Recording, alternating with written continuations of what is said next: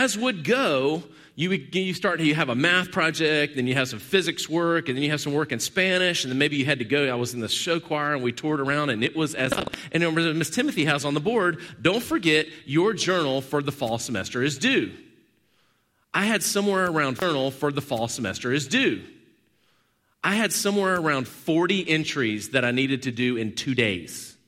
So you could do the math. This was not going to be a good 2 days for me. So the first night I buckled down and I'm writing poems about everything. I mean, anything in the room, I'll write a poem. After about the third poem about the mechanical pencil, I was like, I'm in trouble. What can I do? I could copy something and plagiarize it, but she'd know. Unless I plagiarize something that she's never heard before. Hence, I began to look into my vast collection of 80s hair metal music. And I pulled out my tapes, and I went to a Soviet band called Gorky Park. Anyone heard of them? You remember? We're going way back. We're like 1987 here. And I was like, you know who she's never heard before? Gorky Park. So I began to furiously hear at about midnight, copy down lyrics from these songs. I am not looking at what they say. I'm just copying them. And I'm copying them. And then my dad finally comes in the room. It's like 2 a.m. Son, you've got to turn off the light. And you know how high school is. You go to bed at 2 and you're up at 6. So I was bright-eyed and bushy-tailed the next day. But I step up confidently with my folder with all of my journal entries, and I put it down on her desk. And I was like, crisis averted. Turned out she was a huge Gorky Park fan. No, I'm just kidding. She wasn't. No, she wasn't. She wasn't. But I didn't realize that she was more of an interested grader than I was of an interested writer. So she went and began to read these lyrics. To which then she starts circling stuff like, oh my gosh. Circle this part. Do you really mean that? Circle this part. Does that mean what I think it means? And there was all kind of crazy allusions to violence and sexual things, and I had no idea. I was 17 years old, and she's probably like, Homeland Security, I've got someone that you need to check in on my class. She didn't know. She thought those words represented me. So the rest of the year, I'm walking in the class, and she's like, Mr. Cummings, I'm glad that you're here. But my word had better represent who I am, right? My word, it represents who I am.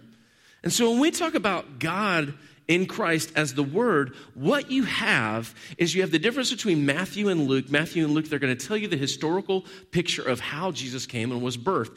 John is interested in that, but John is more interested in pulling back the spiritual curtain and showing you what spiritually is happening right there. That's why he says, this is what's happened. The one who was with God from the beginning, the one who was God, the one who is co-eternal with God always. There's never been a time where the Word was not with God. He came and became incarnate on earth. And so that's why we get this, and that's why we get this incredible part of the only begotten Son of our Lord.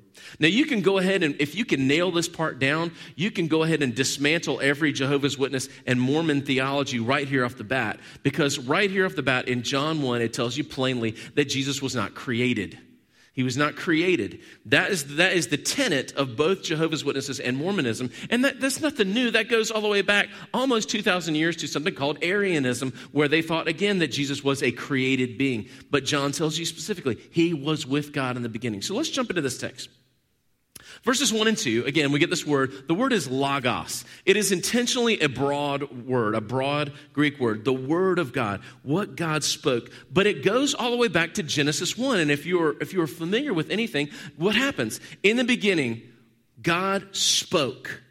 And what? There was light. God spoke and there were planets. God spoke and he spoke creation into being. And so John is weaving all that back together to try to get you to understand. So in the beginning, in verses 1 and 2, you don't just have God's eternal presence in Christ, but you have the fullness of his character. The very essence of God is found in Jesus, is found in the Word of God. Then in verse 3 reminds you, Jesus is also the creative Word of God. So in Genesis 1, God is eternal.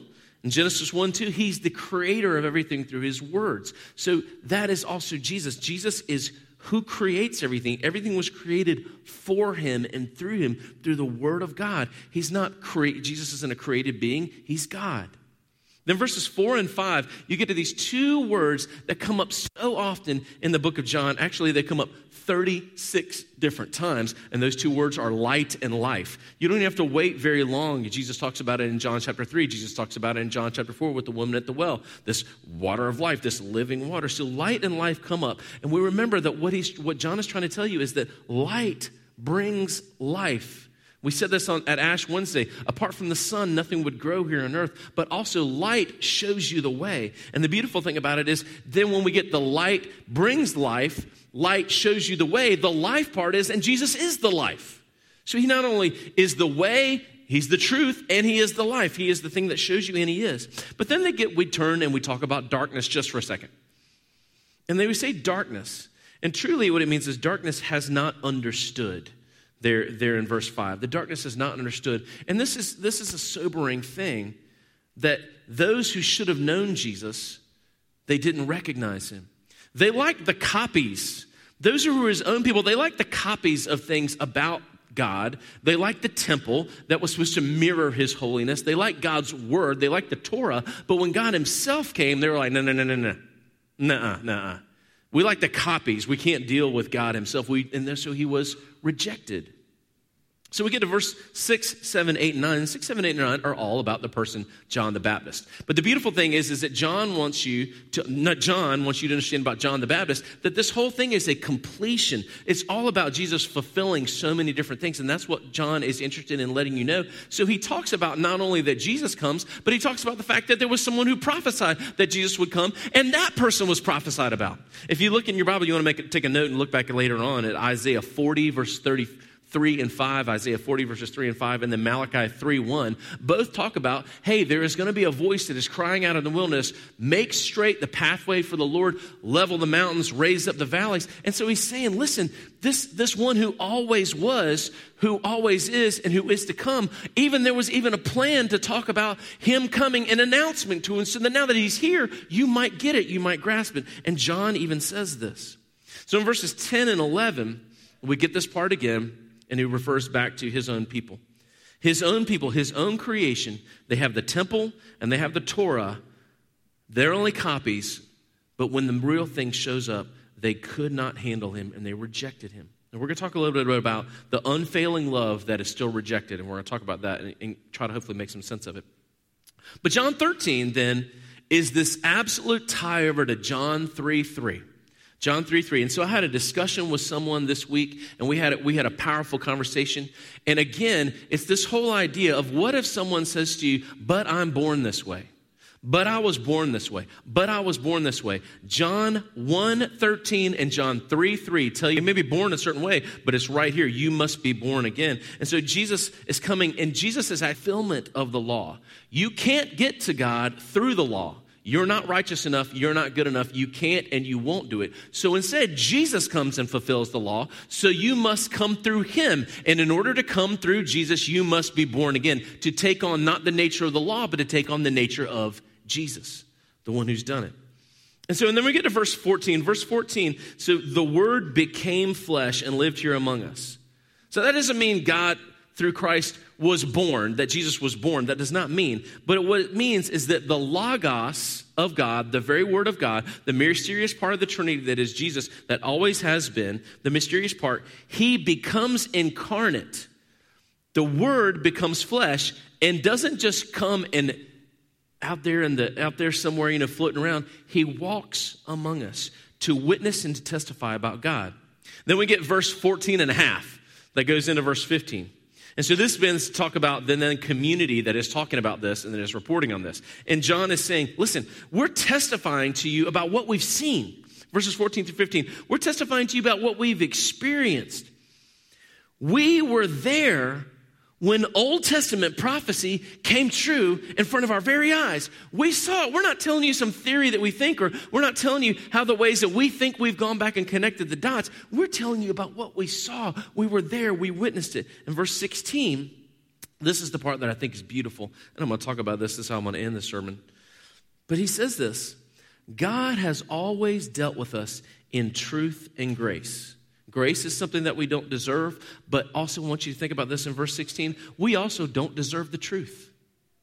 We also don't deserve the truth because grace is within itself encompassed and held in by truth. And the truth is this: we were dead in our sins, and so God came and gave his son for us.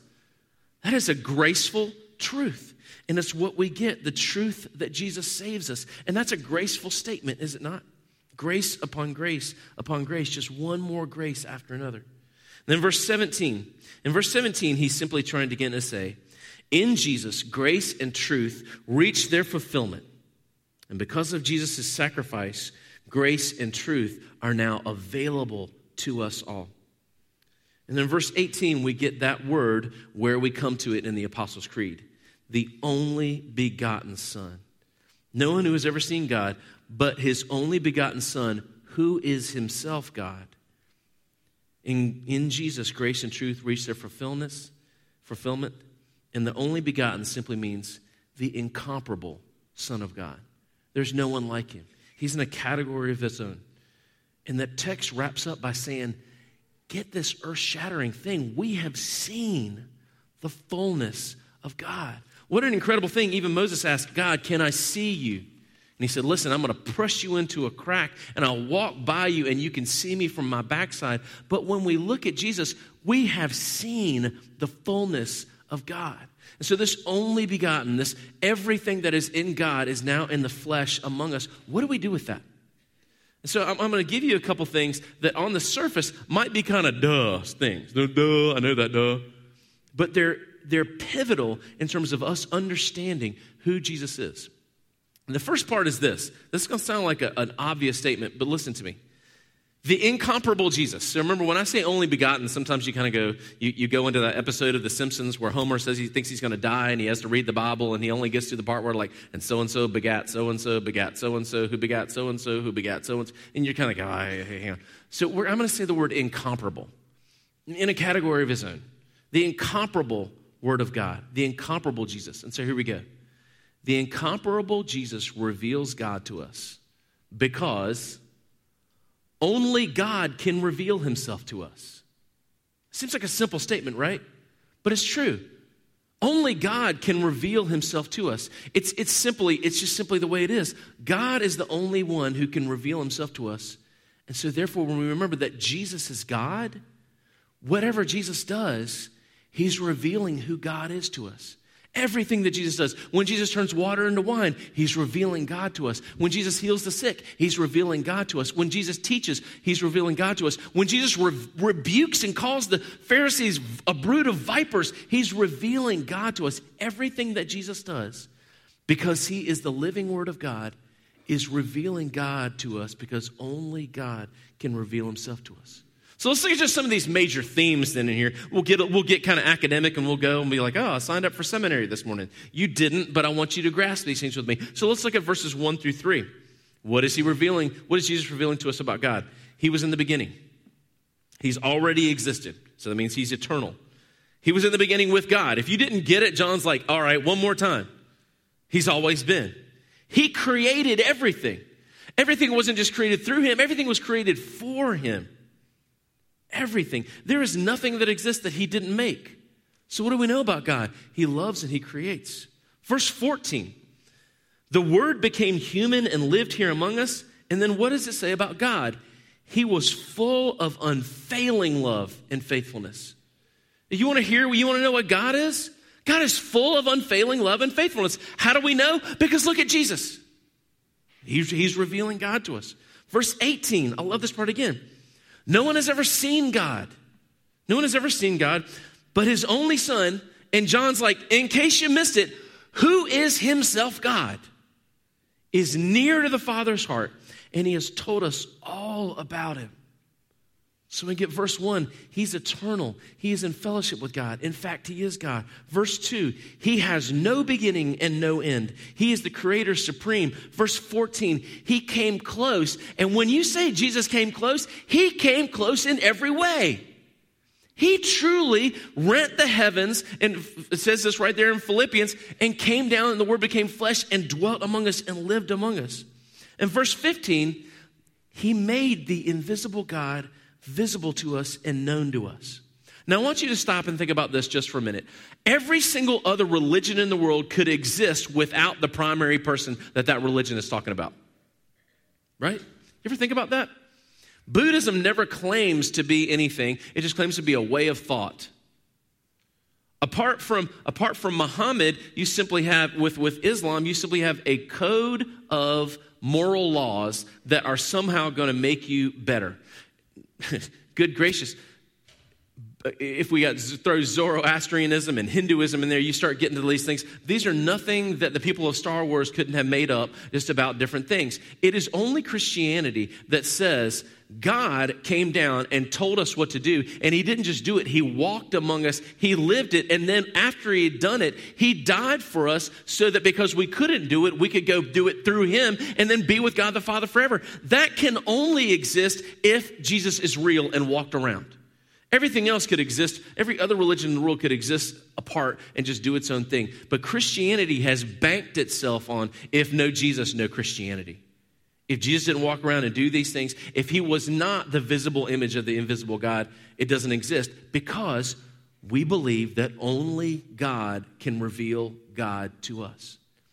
So the beautiful part about this thing is that when you start reading about Jesus, do a little bit backwards of what you're so often ready to do. We say Jesus is the Son of God. Begin to think of it this way. Jesus is God the Son. Jesus is God the Son. That occurs 36 times in the book of John. He wants you to get it. It's not just the Son of God, but the Son. He's trying to get you to grasp this Trinitarian truth that God is Father, Spirit, Son, always, always, always. Well, if Jesus is revealing to us who God is, and Jesus is eternal, it revolutionizes how you read the Bible. Do you know why? How many of you use this language? Well, the God of the Old Testament does this, but in Jesus we see this. Have you ever said that before? I am so guilty of saying that. That is a complete falsehood. Because you know what that is? What that means? Somehow God was this really old, mean, crotchety old man. And then when Jesus came, everything got all sweet and tender. You know, like when Jesus was there, third day was like playing at the, and there was, oh, Jesus, we love, No.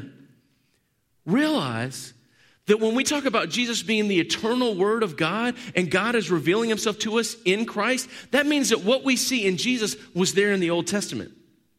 And that is a little bit of a poop in our stomach for just a minute, because that means a couple things. That means that at Sodom and Gomorrah, when they were raining fire and brimstone down on those people who were practicing every kind of sexual immorality, Jesus was not somewhere not created yet. Jesus was there, and he neither protested nor said stop.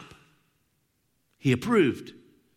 That means when the Egyptians were following the Israelites across the Red Sea, that means that Jesus was the one that said, and now let the waves come in and crash them. That means that when Enoch was taken up into heaven, that means Jesus was there and like, here we go. That means that when we talk about the one who was there, and we love to do this, we love this one, who was the other in the furnace with Shadrach, Meshach, and Abednego. We love to put Jesus in there. We don't like to put him in the places where God is judging people. But my friends, Jesus was there because he didn't come on the scene. He's always been there. Jesus is revealing who God is to us. So that's the other part where we also then come into the Old Testament and we go, you know what? Jesus didn't just usher in God's mercy. That means we go back to the Old Testament and we go, God's always been merciful. Look at God's mercy. Look at the ways that he did. Look at the things that he did. And so verse 10 gives us a little bit of caution. When we read verse 10, but though the world was made through him, the world didn't recognize him when he came. And that's part of where we also ought to be as well. I think if Jesus walked in, we'd be like, Jesus, this is awesome. And he is going to be loving, but he's also going to be the Lion of Judah. And he would call us out on things and sins that we commit that we think are just great. You know how we know this? Because the Pharisees thought they were just great. And Jesus called them down time and time again. So remember, when we look at this, we look at the totality of Christ in the Bible. We see both the lion and the lamb, and we can't all of a sudden say, well, this new chapter of God's grace, because he used to be mean, but now he's sweet in Jesus. Jesus has been, is, and always will be the eternal Word of God, because only God can reveal God to us. The second thing is, let's talk about this unfailing love. makes for great songs, makes for great, poetry, makes for all these sort of things. But unfailing love is tough when unfailing love is rejected. What do you do when unfailing love is rejected? And so I simply say this to you. Unfailing love is still unfailing, even if it is rejected.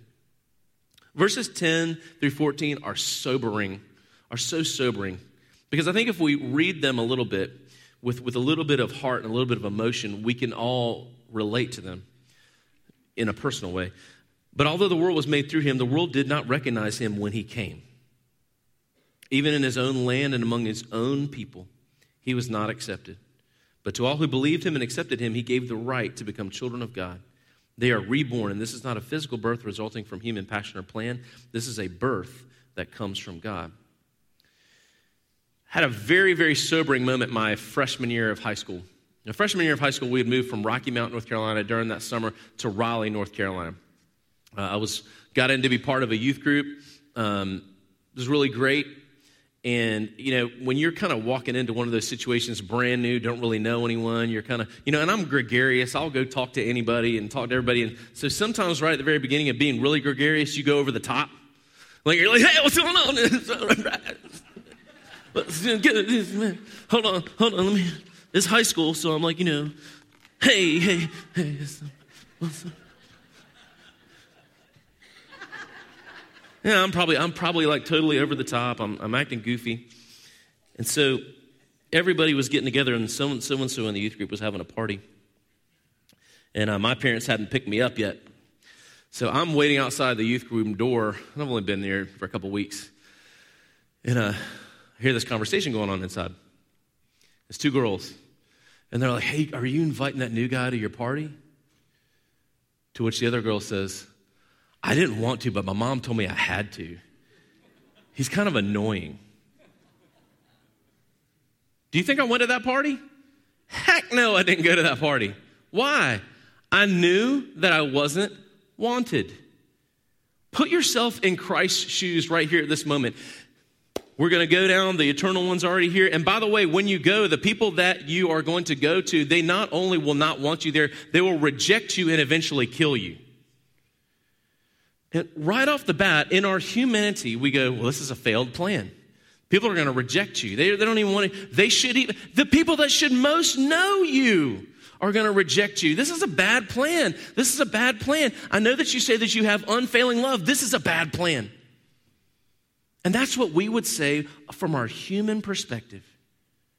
But now here we are, as the benefits of one gracious grace after another. And what had looked like failure was not failure because it was fueled by unfailing love. So here's where I want you to regroup when we think about us living out our lives as believers. How would you live out your life if you knew that it was possible to be rejected, but that the love that you were working through and was empowering you was unfailing? What would you risk? What would you risk in your life? I stand here in front of you with some people in this room who have risked in their livelihoods because they believed in this unfailing love. They believed it. Right now, in the middle of it, doesn't seem that great of an idea. But what would you risk in unfailing love? Y'all don't hate me. In a moment of weakness, I bought 4 scratch-off tickets for Danielle the other day. She's a gambler. I can't help it. I married a gambler. To be fair, she knows when to hold them, fold them, when to walk away, and when to run. But 4, they were each $1 each. I risked $4. Do you know how much we won? $1. That's a net loss of $3. But what if I had just all of a sudden been like, walked into that place and God just said, hey, buddy. Hanging out with Joel Osteen earlier today. He gave me some new ideas. Buy that $20 lottery ticket, I guarantee. How many would I buy? I would empty it. I was like, by the way, I found out you can't buy them with your credit card, so that's a problem. But anyway, what would you risk if you knew that the result was unfailing love, even if it was rejection? And so now I go back and replay so many of the things that I risked in my life, the conversations that I had that were uncomfortable, the times that I presented the gospel to someone and they truly basically kind of did this to me, the times that y'all, just here recently, I came to my wife in tears showing her what someone wrote back to me about keep your stupid Christianity to yourself. What does it feel like? Rejection. Guess what? We've got good company for that. Christ rejected. Did it thwart his plan? No, because his plan is empowered by the one who is eternal, unfailing love. So I ask you one more time, what would you be willing to risk if you knew that you might be rejected, but what you were doing was empowered by unfailing love? Who is God calling you to love that's hard? What situation is God calling you to get into with someone that is lost and broken? What situation and what ministry is God calling you to partner with that you go, there's no way I can do that, because it's true. There's no way that you can do that, but you were empowered and held up by the Son of God who is unfailing love. And the last thing is this. And this is the part where I could have just preached on this. Remember we said Jesus is incomparable. The incomparable only begotten Son of the Father is one more example of the fact that God deals with us with grace upon grace upon grace upon grace. So if I am the lawyer representing God, I begin my opening statement like this. I'm going to read you.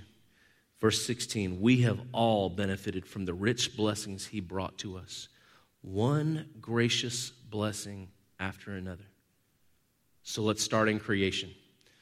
First, God did not need us, but love begets love. Parents, you understand this. You are two, you get married, you're living with each other, and first you're like that. We got so much love to give, so you get a dog. That doesn't do it for you, does it? Your love desires to create. And out of your love, the God, the Father Almighty, allows there to be a little being that looks a little bit like you and a little bit like your spouse and throws up a lot more than either of the two of you. And out of love, there is a creation. And in grace, you care for that being when they can do nothing for you. You pour in and pour in and pour in, and you get nothing back but throw up and sleepless nights. And so out of grace and love, we are created. And you jump right ahead to Genesis chapter 3, and the people that he has created sin against him. And what does he do? Don't miss this. Grace. Before he kicks them out of the Garden of Eden, he slaughters animals and comes to them and presents them with clothing in grace to cover their shame. I would not have thought of that. But God in grace covers their shame. That is grace. You've sinned, you've messed up, but I'm going to cover you with what I will provide for you. In Exodus, when they are in slavery, God in grace raises up a leader so that they will see him. In grace, he presents himself as a fiery pillar and a cloud of smoke, and he sustains them. In grace, every day they walk out and they look at the stuff on the ground and they go, what is that? And so they call it, what is that? Which we know of, manna. And he sends them manna bread and quail. Why? They had 2 hands and 2 feet and could have gone out there and got something, but in grace, he provided for them. And in Exodus, Leviticus, Numbers, and Deuteronomy, you think of this thing that is not grace, that is called the law, and you think the exact opposite of grace is the law. But I want to tell you that the law is also grace, because if it is an impossibility for a holy God to have fellowship with sinful, dark, depraved people, then if he raises up a law so that we might be able to have fellowship and interaction with one another, my friends, that is grace. One more grace on another. If I can't have a relationship with you, but I on my own come up with a way that we can fellowship, that is grace. And then he raises up women.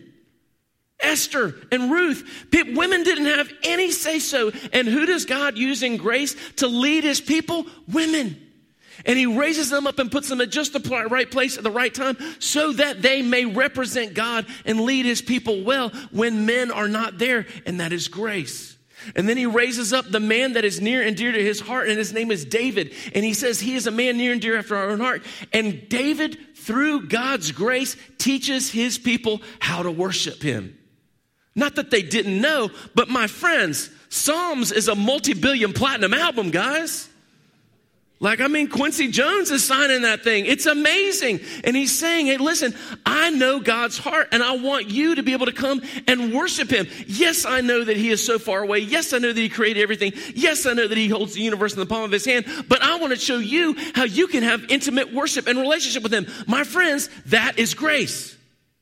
And then when his people and his own kings walk away, begin to worship other idols, even after the grace upon grace that God has given to him, he raises up people like Jeremiah, Isaiah, Ezekiel, Daniel, Hosea, Jonah, Micah, Nahum, Habakkuk, Zephaniah, all of these people to whom still in the midst where everybody is doing wrong say, don't forget God.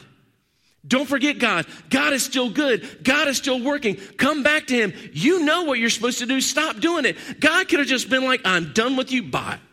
I'm going to start again with some Indians in America around the turn of this. Oh, no, that's Mormonism. Anyway, he says, I could have just been like, no, but no. He continues to raise up prophet after prophet after prophet, telling the people, come back, come back. Don't you love how Isaiah is? Come, though your sins may be as scarlet, let's argue it out, and we'll wash them as white as snow. And then something else happens. After the last prophet, God is silent for 400 years. And you go, well, if this is a God of grace upon grace upon grace upon grace, what's he going to do next? What's he going to bring back Balaam's donkey? What's he going to do? No. He gives us himself. He gives us himself.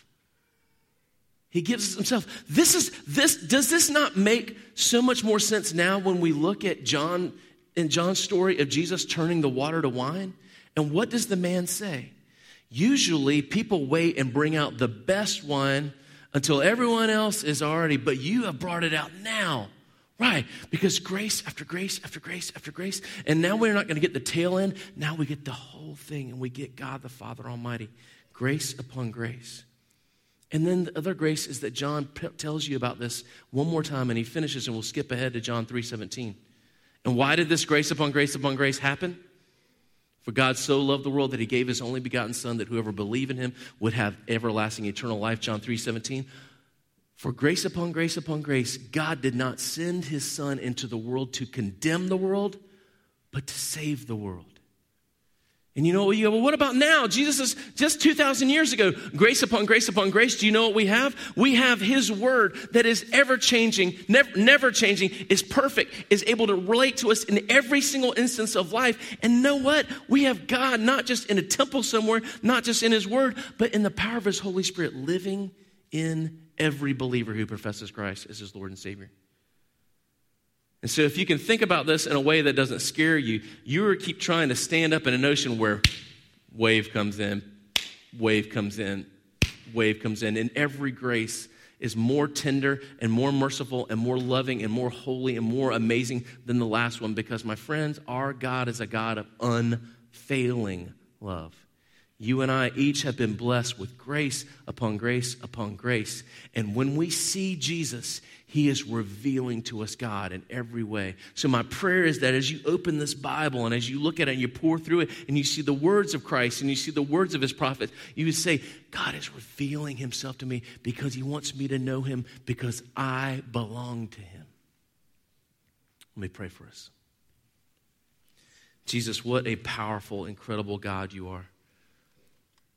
So tender, so intimate, so amazing. And Jesus, we come to you this morning just having taken for granted how amazing you are. We can quote every single one of these scriptures and just rip it off the top of our heads, Lord God, but you are so much bigger, better, amazing than that. And Lord God, when we think we've reached the depths of your goodness or reached the depths of your mercy or reached the height of your holiness, Lord God, we have not come close. Oh, what a foretaste we have now, Lord God. So enliven and open up our holy taste buds that we would crave you, your word, your power, your name, your truth, your holiness, your discipline, God. We would not shrug it off, but welcome it, hold on to it, because the cross is how we were bought. And so let us treasure it and you for eternity. Thank you so much for your incredible love, and I pray that you would continue to speak to us through the power of your word. It's in your awesome name we pray. Amen.